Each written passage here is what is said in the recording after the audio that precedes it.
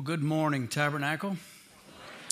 Thank you for being with us, especially those who are with us online in Manistee. Here in Buckley, we love all of you. And if you have a Bible, I would encourage you to not only bring it, but to open it to Acts chapter 17. Before we go there, though, I want to give just a quick word about our annual meeting that was held last Sunday night. A word of thanks to all those who were able to make it and make it a priority and to come and vote.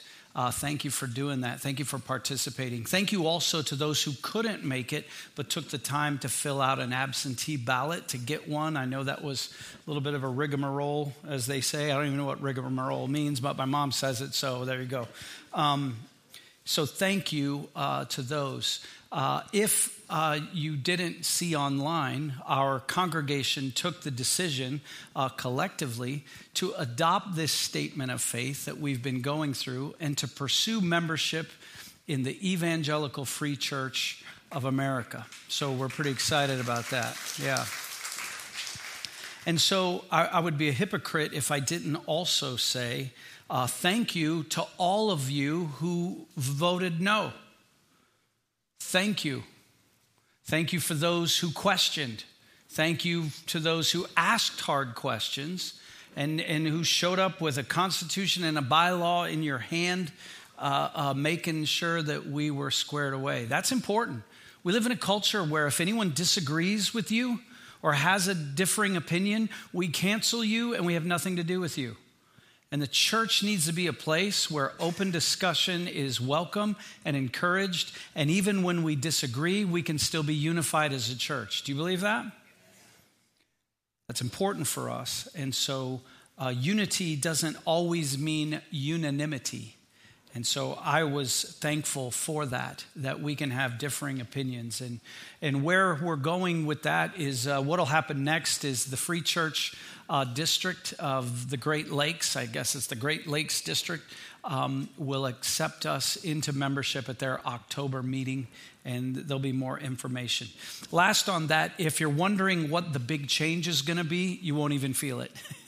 In fact, it may go years and we don't even talk about it. We're going to keep doing what we're doing. We're just part of something bigger than ourselves. And so in our series, this We Believe series, I want to take a moment before we jump into this last installment to also say, if you're paying attention closely, you'll see that it follows a linear progression. That the statement of faith that is now the statement of faith of this church, it begins with God and will end today with response and eternal destiny, is actually an exposition or an explanation of the gospel from beginning to end. And so the way it's flowed is first we talked about God, his nature, his character. And then secondly, how we know this from his word, the Bible. Do we still believe the Bible is true? Two of us, that's good. All right. Do we still believe the Bible is true? Good. All right. From the Bible, we learn about our human condition, that we are fallen, we're sinful, and we need a Savior. What that was next in the flow was Jesus Christ, who he is and what he has done, the work of Christ, the work of the Holy Spirit in our lives, how the Holy Spirit binds us together in this thing called the church, which was God's idea. And then Christian living, that we're not just meant to have a faith that's for someday, but a faith that's right now, that's progressively changing us. And then last week, we looked at the promise of Christ's return. Well, this linear exposition of the gospel demands a response. Otherwise, we're just talking a lot of words. We're saying, oh, this is what we believe, and it's a nice scholastic study. But the whole exposition of the gospel, we end up in this place with what will your response be? And where will that response lead you for all eternity? And so that's where we are with the response and eternal destiny, Article 10. And I'm going to read for you what we believe and what we believe the Bible says. It goes this way. We believe that God commands everyone everywhere to believe the gospel by turning to him in repentance and receiving the Lord Jesus Christ. We believe that God will raise the dead bodily and judge the world, assigning the unbeliever to condemnation and eternal conscious punishment, and the believer to eternal blessedness and joy with the Lord in the new heaven and the new earth. To the praise of his glorious grace, amen. And it ends the statement of faith with amen, because it has been a mini sermon, if you will. And if we leave that on the screen just for a moment, let's go back through there, because these are some important truths. First, that this gospel is for everyone everywhere. This gospel is not just for Americans. It's not just for white Americans. It's for every person, every nation, every tongue, every race, every tribe. And the gospel is for all, and it's only through the Lord Jesus Christ. We also believe that in the resurrection of the dead, that it will be bodily, that it will be literal. You will have a new body. And there's one of two places, either, and this is hard to read, I'll confess it, assigning the unbeliever to condemnation and eternal conscious punishment. That's not easy to read. That's not easy to wrap my mind around. And for the believer to eternal blessedness and joy with the Lord in the new heaven and the new earth. Well, this wasn't just our idea. This is a biblical idea. And so I first want to look in the book of Acts, Acts chapter 17. And I'm going to continue with my personal campaign to encourage you to find your Bible by not putting the Bible verses on the screen. So hopefully you'll find yours soon, or you'll take my word for it, or get your flat screen out or what have you. That's fine. But in Acts chapter 17, we find that this was the message of the first apostles. I want to look at a story by which Paul preached the gospel in Athens. To some of you, this is familiar. Well, if you'll remember, Paul was forever starting either riots or revivals everywhere he went. God had started a revival in his life when he was busy starting riots against Christians, when he met with the risen Lord on the road to Damascus. And now everywhere he's going, he's preaching the gospel. And he's being beaten for it, he's being stoned for it, left for dead, arrested, jailed, what have you. He'd just been run out of another place, and he finds himself in this massive, majestic city, this historic city of Athens, and he's waiting for Silas and Timothy to join him. And so I want to pick up the story. I think it's important for us in verse 16 of Acts chapter 17. It says, "Now, while Paul was waiting for them at Athens, his spirit was provoked within him as he saw that the city was full of idols. So he reasoned in the synagogue with the Jews and the devout persons, and in the marketplace every day with those who happened to be there. Some of the Epicurean and Stoic philosophers also conversed with him, and some said, 'What does this babbler wish to say?' Others said, 'He seems to be a preacher of foreign divinities,' because he was preaching Jesus and the resurrection. And they took him and brought him to the Areopagus, saying, 'May we know what this new teaching is that you are presenting? For you bring some strange things to our ears. We wish to know, therefore, what these things mean.' Now all the Athenians and the foreigners who lived there would spend their time in nothing except telling or hearing something new." Now, I want to pause right there and let's look at the context of Athens. Athens in Greece at that time was very much like the United States today. Okay, they're dominated by the world's most powerful nation, Rome, but they've kept some of their Greek culture, and it's a place that's full of idols. And I would say the United States is full of idols. We may not bow down to statues, but make no mistake, we have idols. Namely, we have an idol of ourselves, an idol of our form of government, a form of our culture, of our language. We have an air of superiority. We do. We make idols of a lot of things. We make idols of our children. We make idols of our grandchildren. We make idols of retirement and money and trucks. Do I need to keep going? We do. We all do.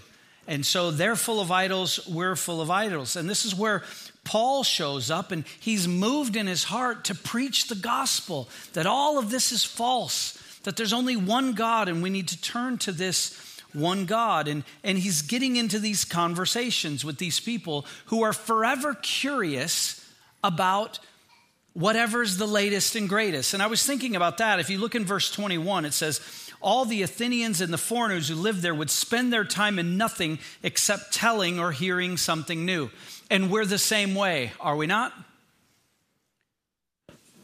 Evidence number one. We wake up in the morning and the first thing we do, pull it out, right? Who shot who last night is what we want to know, right? What's the latest and greatest? We're slaves to those things, myself included. We want to hear something new. What's the newest fad? What's the newest fashion? What's the newest sports dealio, right? What's the newest gossip? What's the newest, what is their team doing this week that we have to vote out? How do I get that's what we do. We're always forever looking for the thing that is new. What's the newest way to drop those extra pounds? What's the newest way to get my kids to behave the way I want so I don't have to be such a control freak? You know what? This is us with our interwebs. What's the newest idea that's going to make me happy? And there were these prominent groups, the Epicureans and the Stoics, and these philosophers had two opposing views of how to look at the world, and they're very American. The first, the Epicureans, was basically, look, don't get bent out of shape about judgment. It's really not going to happen. It's all about getting as much as you can, as much enjoyment as you can out of this life. It was almost to the point of eat and drink, for tomorrow we may die. Just enjoy this. Hang on to life as much as you can. Everyone's getting too bent out of shape. It's about me and mine. These are the Epicureans. And on the other team are the Stoics. And the Stoics were way more cynical. And there's a brand of American that is the same way. That's, you know what, you can't escape it. Everyone's going to die. Everyone's going to get cancer. You just accept life it is. And as long as you don't have expectations too high, it's just about getting through it. We just have to survive it somehow. It's almost like we have optimists and pessimists. He's covering everybody. Am I talking too fast, church? You with me? Okay. So this is Paul, and he's been invited to present this new idea. So verse 22. So Paul, standing in the midst of the Areopagus, says, Men of Athens, I perceive that in every way you are very religious. For as I passed along and observed the objects of your worship, I found also an altar with this inscription, To the unknown God. What therefore you worship as unknown, this I proclaim to you. The God who made the world and everything in it, being Lord of heaven and earth, does not live in temples made by man, nor is he served by human hands as though he needed anything, since he himself gives to all mankind life and breath and everything. And he made from one man every nation of mankind to live on all the face of the earth, having determined allotted periods and the boundaries of their dwelling place, that they should seek God and perhaps feel their way toward him and find him. Yet he is actually not far from each one of us. For in him we live and move and have our being, as even some of your own poets have said, for we are indeed his offspring. Being then God's offspring, we ought not to think that the divine being is like gold or silver or stone, an image formed by the art and imagination of man. The times of ignorance God overlooked, but now he commands all people everywhere to repent, because he has fixed a day on which he will judge the world in righteousness by a man whom he has appointed. And of this he has given assurance to all by raising him from the dead.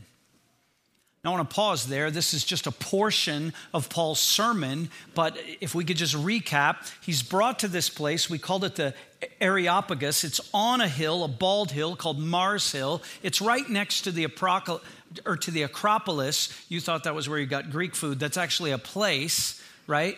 And this was the place where they would have trials. This was the place where they would debate the latest ideas, because of course they're not looking on phones like this. They're actually coming together and looking one another in the eye. And so they have Paul there, and Paul's looking for a sermon illustration, and Athens provides it. He sees all these idols, and don't miss this. This is also very American. All of these idols were made by human hands, conceived of man's imagination. And that's forever what we do as Americans, do we not? Well, the God that I want to believe in accepts me just the way I am and lets me do the things that I want to do. Well, the God that I believe in loves me so much that he says I can identify as any gender that I want. And so we refashion and remake little idols. We try to remake God in our own image. The Greeks did it, and we do it. Now, before you think that I'm banging away on those people out there, people far from God who don't get the gospel and all that, we do it inside here too. I'm going to remake a God that lets me just kind of do what I want and put on a mask and play church when I really haven't been saved and really I'm not even sure if I believe all this stuff. I want to remake a God in my own image that lets me do what I want. This is what the men of Athens had done, and he saw all these idols. And what really grips Paul's imagination is he sees one idol and he's reading the inscriptions. Here's a god, here's a goddess, here's a cluster of god and goddess babies, and that one's got a head of a bull and whatever. And then he comes to one and they're trying to cover their bases. This is to the unknown God. So he goes, aha. And he says, men of Athens, I see you're very religious. You're very spiritual. That's really good. You know, the one idol that you have to the unknown God, let me tell you about him. His name is Jesus. But let me go further. We don't get to fashion a temple where he'll live. We don't get to make him in our image. He's not made out of gold or silver or precious stones. What you worship is unknown. I proclaim to you. He goes on to say that God's will is that we should seek him and somehow find him. And then here's the warning, and it's the same thing that Article 10 says. In times of ignorance, God is overlooked, but now he commands all people everywhere to repent because he has fixed a day on which he will judge the world.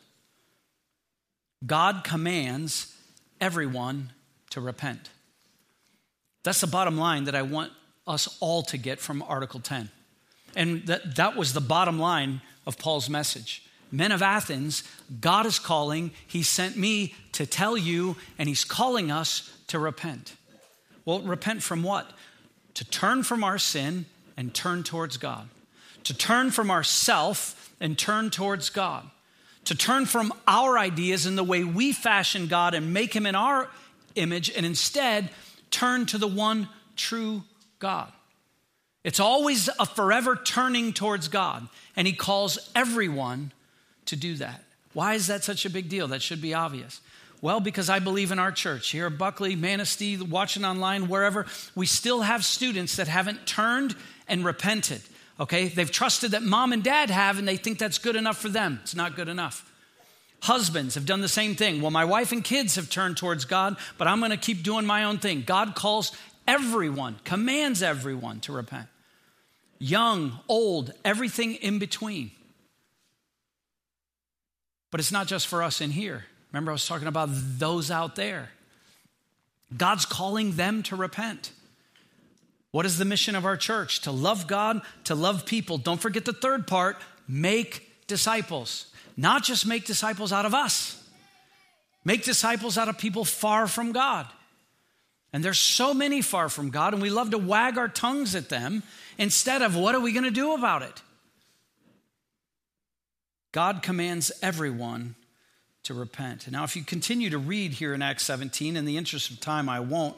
It says that when they heard about this, some of the Greeks mocked Paul. They mocked him. And that's true today. There's some people that mock this message. Christianity is the laughing stock, right? We used to say that we were one nation under God. Now, if you try to talk about God, particularly in faith in Jesus Christ, we're a mockery. And some of that we've brought on ourselves, to be honest. Christians in the church, yeah, collectively, we've brought some of that on ourselves. But make no mistake, Jesus never deserved to be mocked. And some mocked this message of the resurrection. It says that some wanted to hear more about this.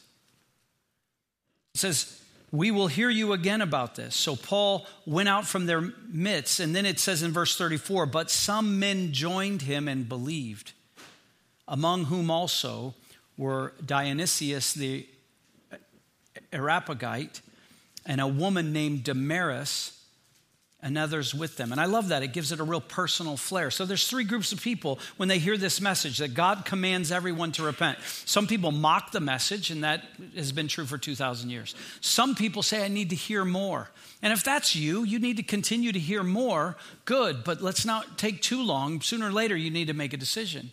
And then there's a third group that says, I choose to believe, and I choose to join you.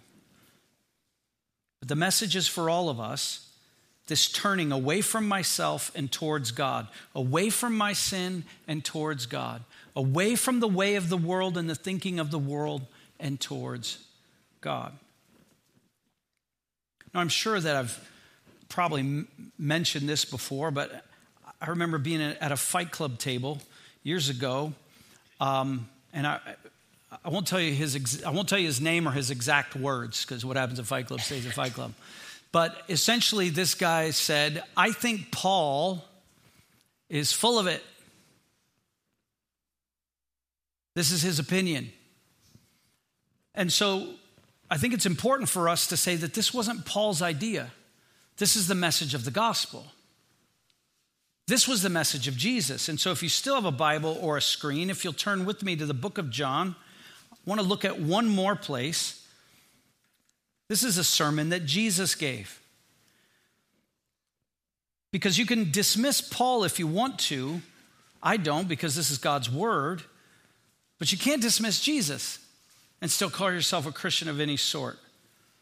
And we get this idea that, well, Jesus is going to be less fierce than Paul is about everyone must repent. Jesus is going to be way more groovy and cool. I know I've been banging away about that for the last couple of weeks, but it's a stereotype that I'm kind of sick and tired of. Because the fact is Jesus said it much more direct and much harsher. It's just, we can't find our Bibles yet, so I needed to point it out. That's what I'm trying to say. Was that passive aggressive? No. That was just aggressive, so yeah. All right, so in John chapter 5, Jesus, this is early on in his ministry, and it says that the Jews, in verse 18, they were seeking all the more to kill him because he was not only breaking their Sabbath, but he was calling God his own Father, making himself equal with God. So Jesus is stirring up stuff. By calling God his own Father, he's ruining the legalist day because he's blowing up their Sabbath rules. And then this is what he says. So Jesus said to them, I'm in verse 19 of John chapter 5. Jesus said, truly, truly, I say to you, the Son can do nothing of his own accord, but only what he sees the Father doing. For whatever the Father does, the Son does likewise. For the Father loves the Son and shows him all that he himself is doing. And greater works than these will he show him, so that you may marvel. For as the Father raises the dead and gives them life, so also the Son gives life to whom he will. For the Father judges no one, but has given all judgment to the Son, that all may honor the Son, just as they honor the Father. Whoever does not honor the Son does not honor the Father who sent him. Truly, truly, I say to you, whoever hears my word and believes him who sent me has eternal life. He does not come into judgment, but has passed from death to life. I want to pause right there. I don't know if you caught that, but this is what Jesus is saying. You think God has authority? He gave the authority to me. You think God is going to judge? God is not going to judge. He assigned me as the judge. If you want to be right with God, you need to be right with me. Don't honor the Son. You're not honoring the Father. That's why, at least for 10 years, I've been saying, Christians, we need to put the name of Jesus in our mouth and in our conversations when we tell people what we're about, who we're about, and why we believe. It's not that we don't believe in God. Of course we believe in God. But the problem is everyone believes in God. The gods that they fashion in their own image. For movie stars and rappers and politicians and whoever's got a moment as a little, like a bunny's foot, little good luck charm, say, oh, just me and God, it's just God as I understand him, and blah, blah, freaking blah. If God is not Jesus, you're not honoring God. Jesus said so. Jesus said so. All authority is mine. I will be the judge. This is way harsher than anything that Paul had to say. Don't worry, it gets worse. Verse 25. Truly, truly, I say to you, an hour is coming and is now here when the dead will hear the voice of the Son of God, and those who hear will live. For as the Father has life in himself, so he has granted the Son also to have life in himself. And he has given him authority to execute judgment because he is the Son of Man. Do not marvel at this, for an hour is coming when all who are in the tombs will hear his voice and come out. Those who have done good to the resurrection of life, and those who have done evil to the resurrection of judgment. Did you catch that, church? Jesus is saying, I've been given the authority. I've been given power over life and death. I'm the power over your eternal destiny. Respond to me, is what he's saying.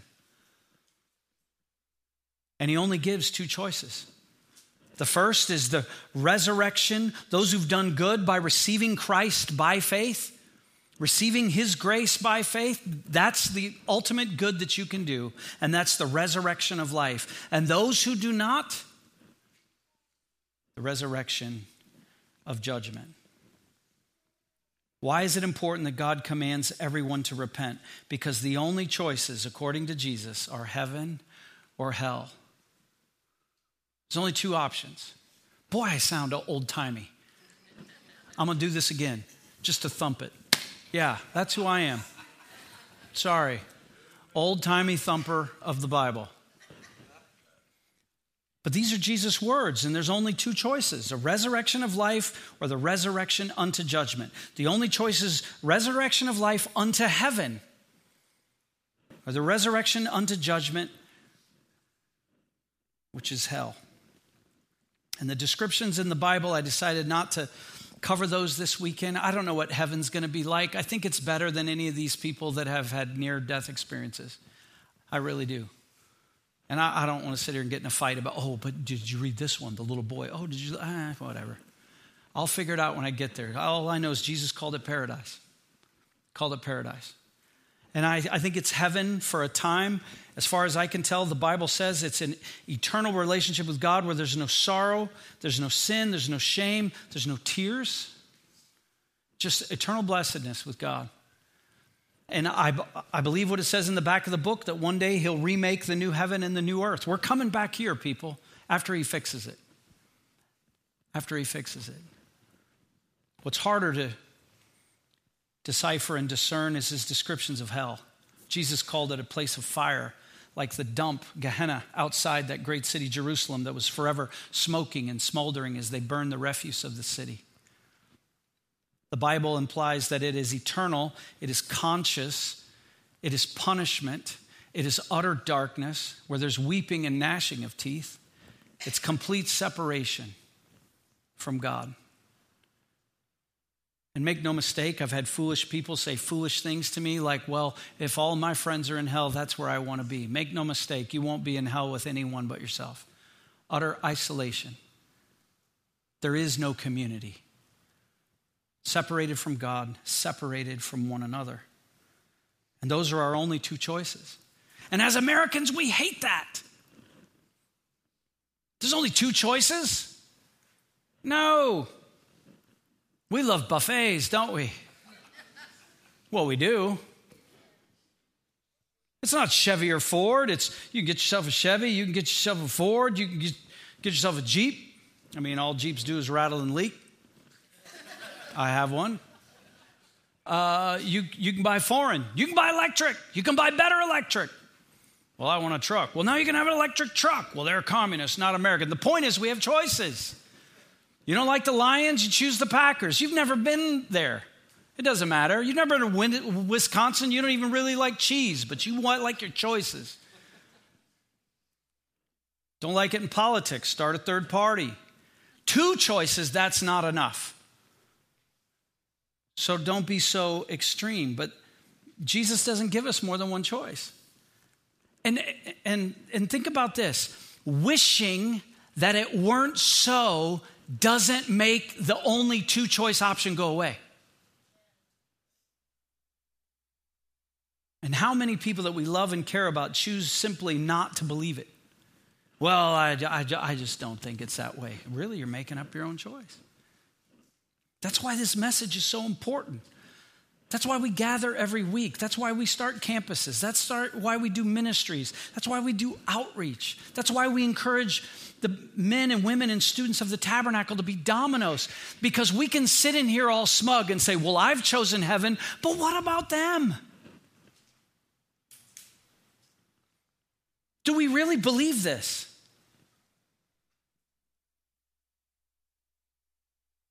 You know, I've often wondered what it is about the story of the Titanic that so grips our imagination.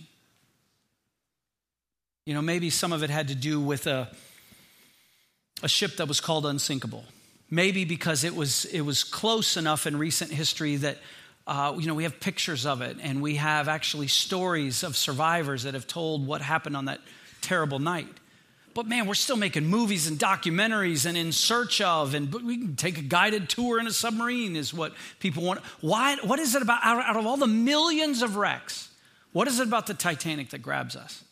And I wonder if it has something to do with this. Is there something in our imagination that is captured by the fact that right after that iceberg tore open a gash in the side of the ship and it began to sink in the ice-cold waters of the Atlantic, that everyone on board only had 2 options. It was either sink and die or somehow get on a lifeboat or something that would float. And the problem was if you weren't out of the water, you were going to die as well. I think that's what grips our imagination. And we read stories, Reader's Digest or newspapers, journals, books about the people faced with those choices. Because there was no third option. There was no, I choose not to believe in this sinking. I don't believe this is true at all. Meanwhile, Jack, hang on. No. There was no third option. No one's coming. Coast Guard's not going to make it. There's no choppers. It's 19 whatever. 2 options. And for us, the only choices are the same. Heaven or hell. There's no third escape. So what do we do? What's the call? If this last article of faith is about our response and our eternal destiny, what should our response be? The same thing we've been saying over and over and over. And I don't want us to get tired of it, and I don't want it to be a cliche. It's the truth. The response should be say yes to Jesus. Say yes to Jesus. When he calls people to follow him, the answer is yes. When Jesus says to his disciples, if anyone would come after me, he must deny himself, take up his cross and follow. Those are 3 yeses. I turn from me, that's deny myself, and I turn to you. I take up my cross, whatever it is you've called me to, and to follow me in obedience. That's yes, yes, and yes. So what I'm trying to say is it's not just one yes. Yes, if you're not a Christian, I would love for you to say yes today. If you've been hiding behind your wife's faith or your husband's faith or your parents' faith or just somehow believing the lie that because you're here, you show up week in, week out, that like a good luck charm, you're good. No, God commands everyone individually to repent. The only choices are heaven or hell. And the only way out of that is to say yes. And when you say yes, that's the way unto life. And you receive Christ by faith, the forgiveness of sins, and you begin a relationship with him. But church, the reason I keep using this terminology, this say yes to Jesus, it's not just how we come to relationship with him, it's how we stay in relationship with him. So don't get tired of it, because it's a continual list, a succession, every minute of every day, yes to God. Some of us said yes to God years ago, and we've been saying no ever since. No to get involved, no to participate, no to deny myself, no to carry my cross. Oh, well, but I prayed a prayer, I'm good. Are you? He's a for real God. He's not a crappy idol made in your image. And what Jesus demands of us, what Jesus commands, what he invites us to, pick your word. Say yes. And I just wonder if there are some of us that, yeah, we said yes a long time ago, but we've been living in no for a long time. And so I wonder if you ever said yes to him in the first place. He wants our yes. I think there's some among us who've been hearing God say, I need you to be a part of whatever God's going to do with the tabernacle in Cadillac. And you're like, no, I can't do that.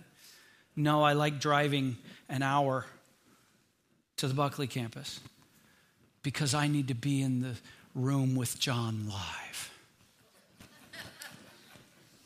I can smell his breath.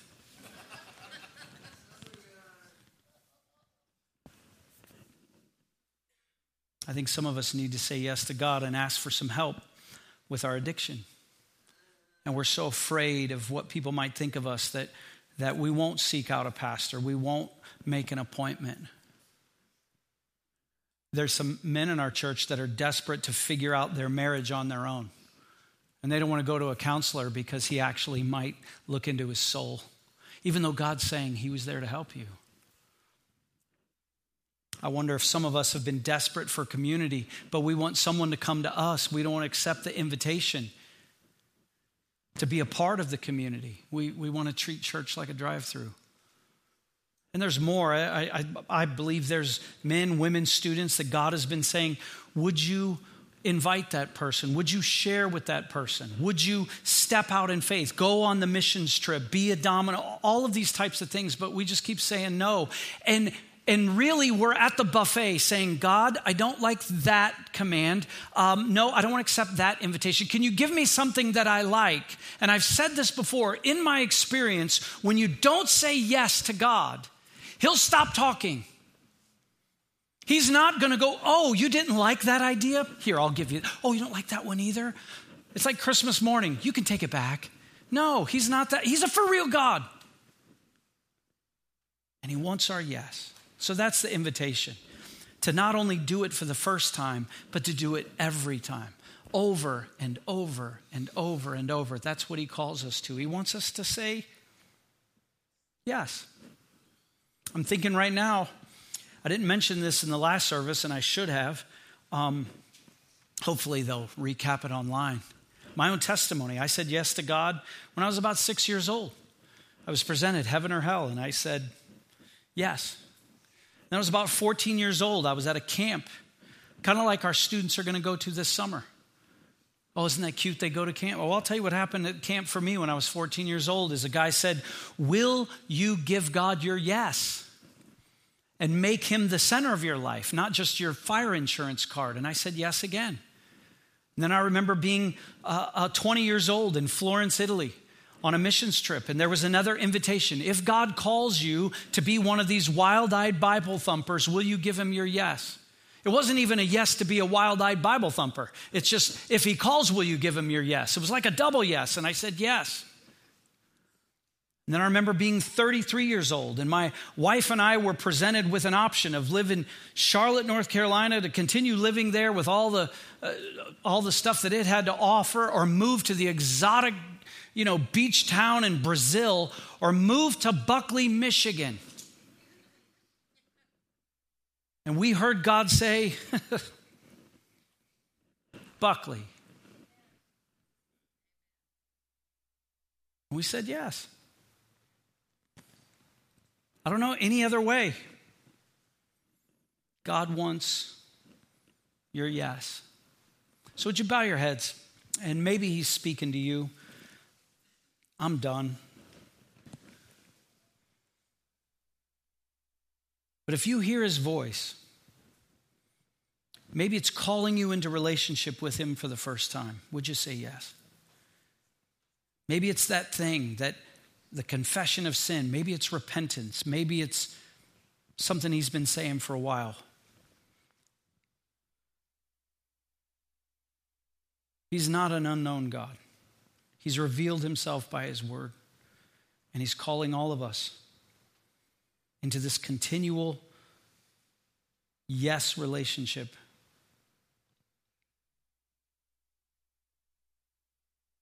Father, I pray that as individuals we would respond to you, that we would not be ruled by fear, that your Spirit would convict our hearts, that you would give us the courage to say yes, and not just to say it, but to step out in faith and do it, to live it, to walk it, no matter what happens. God, I pray that you will continue to give our church a passion for lost people, not in condemnation or in judgment. That's reserved for you, but instead, God, that you would help us to be conduits of this gospel that you've entrusted your church with. God, I thank you for your son, Jesus, who gave himself for me, for us on a cross. I thank you for your Spirit that still changes lives and that still works in us and through us. God, I pray as little children, we would obey you. As little children, we would be hopeful of the day when we see you. For that day when we'll be changed and we'll be made like you. It's in Christ's name that I pray. Amen.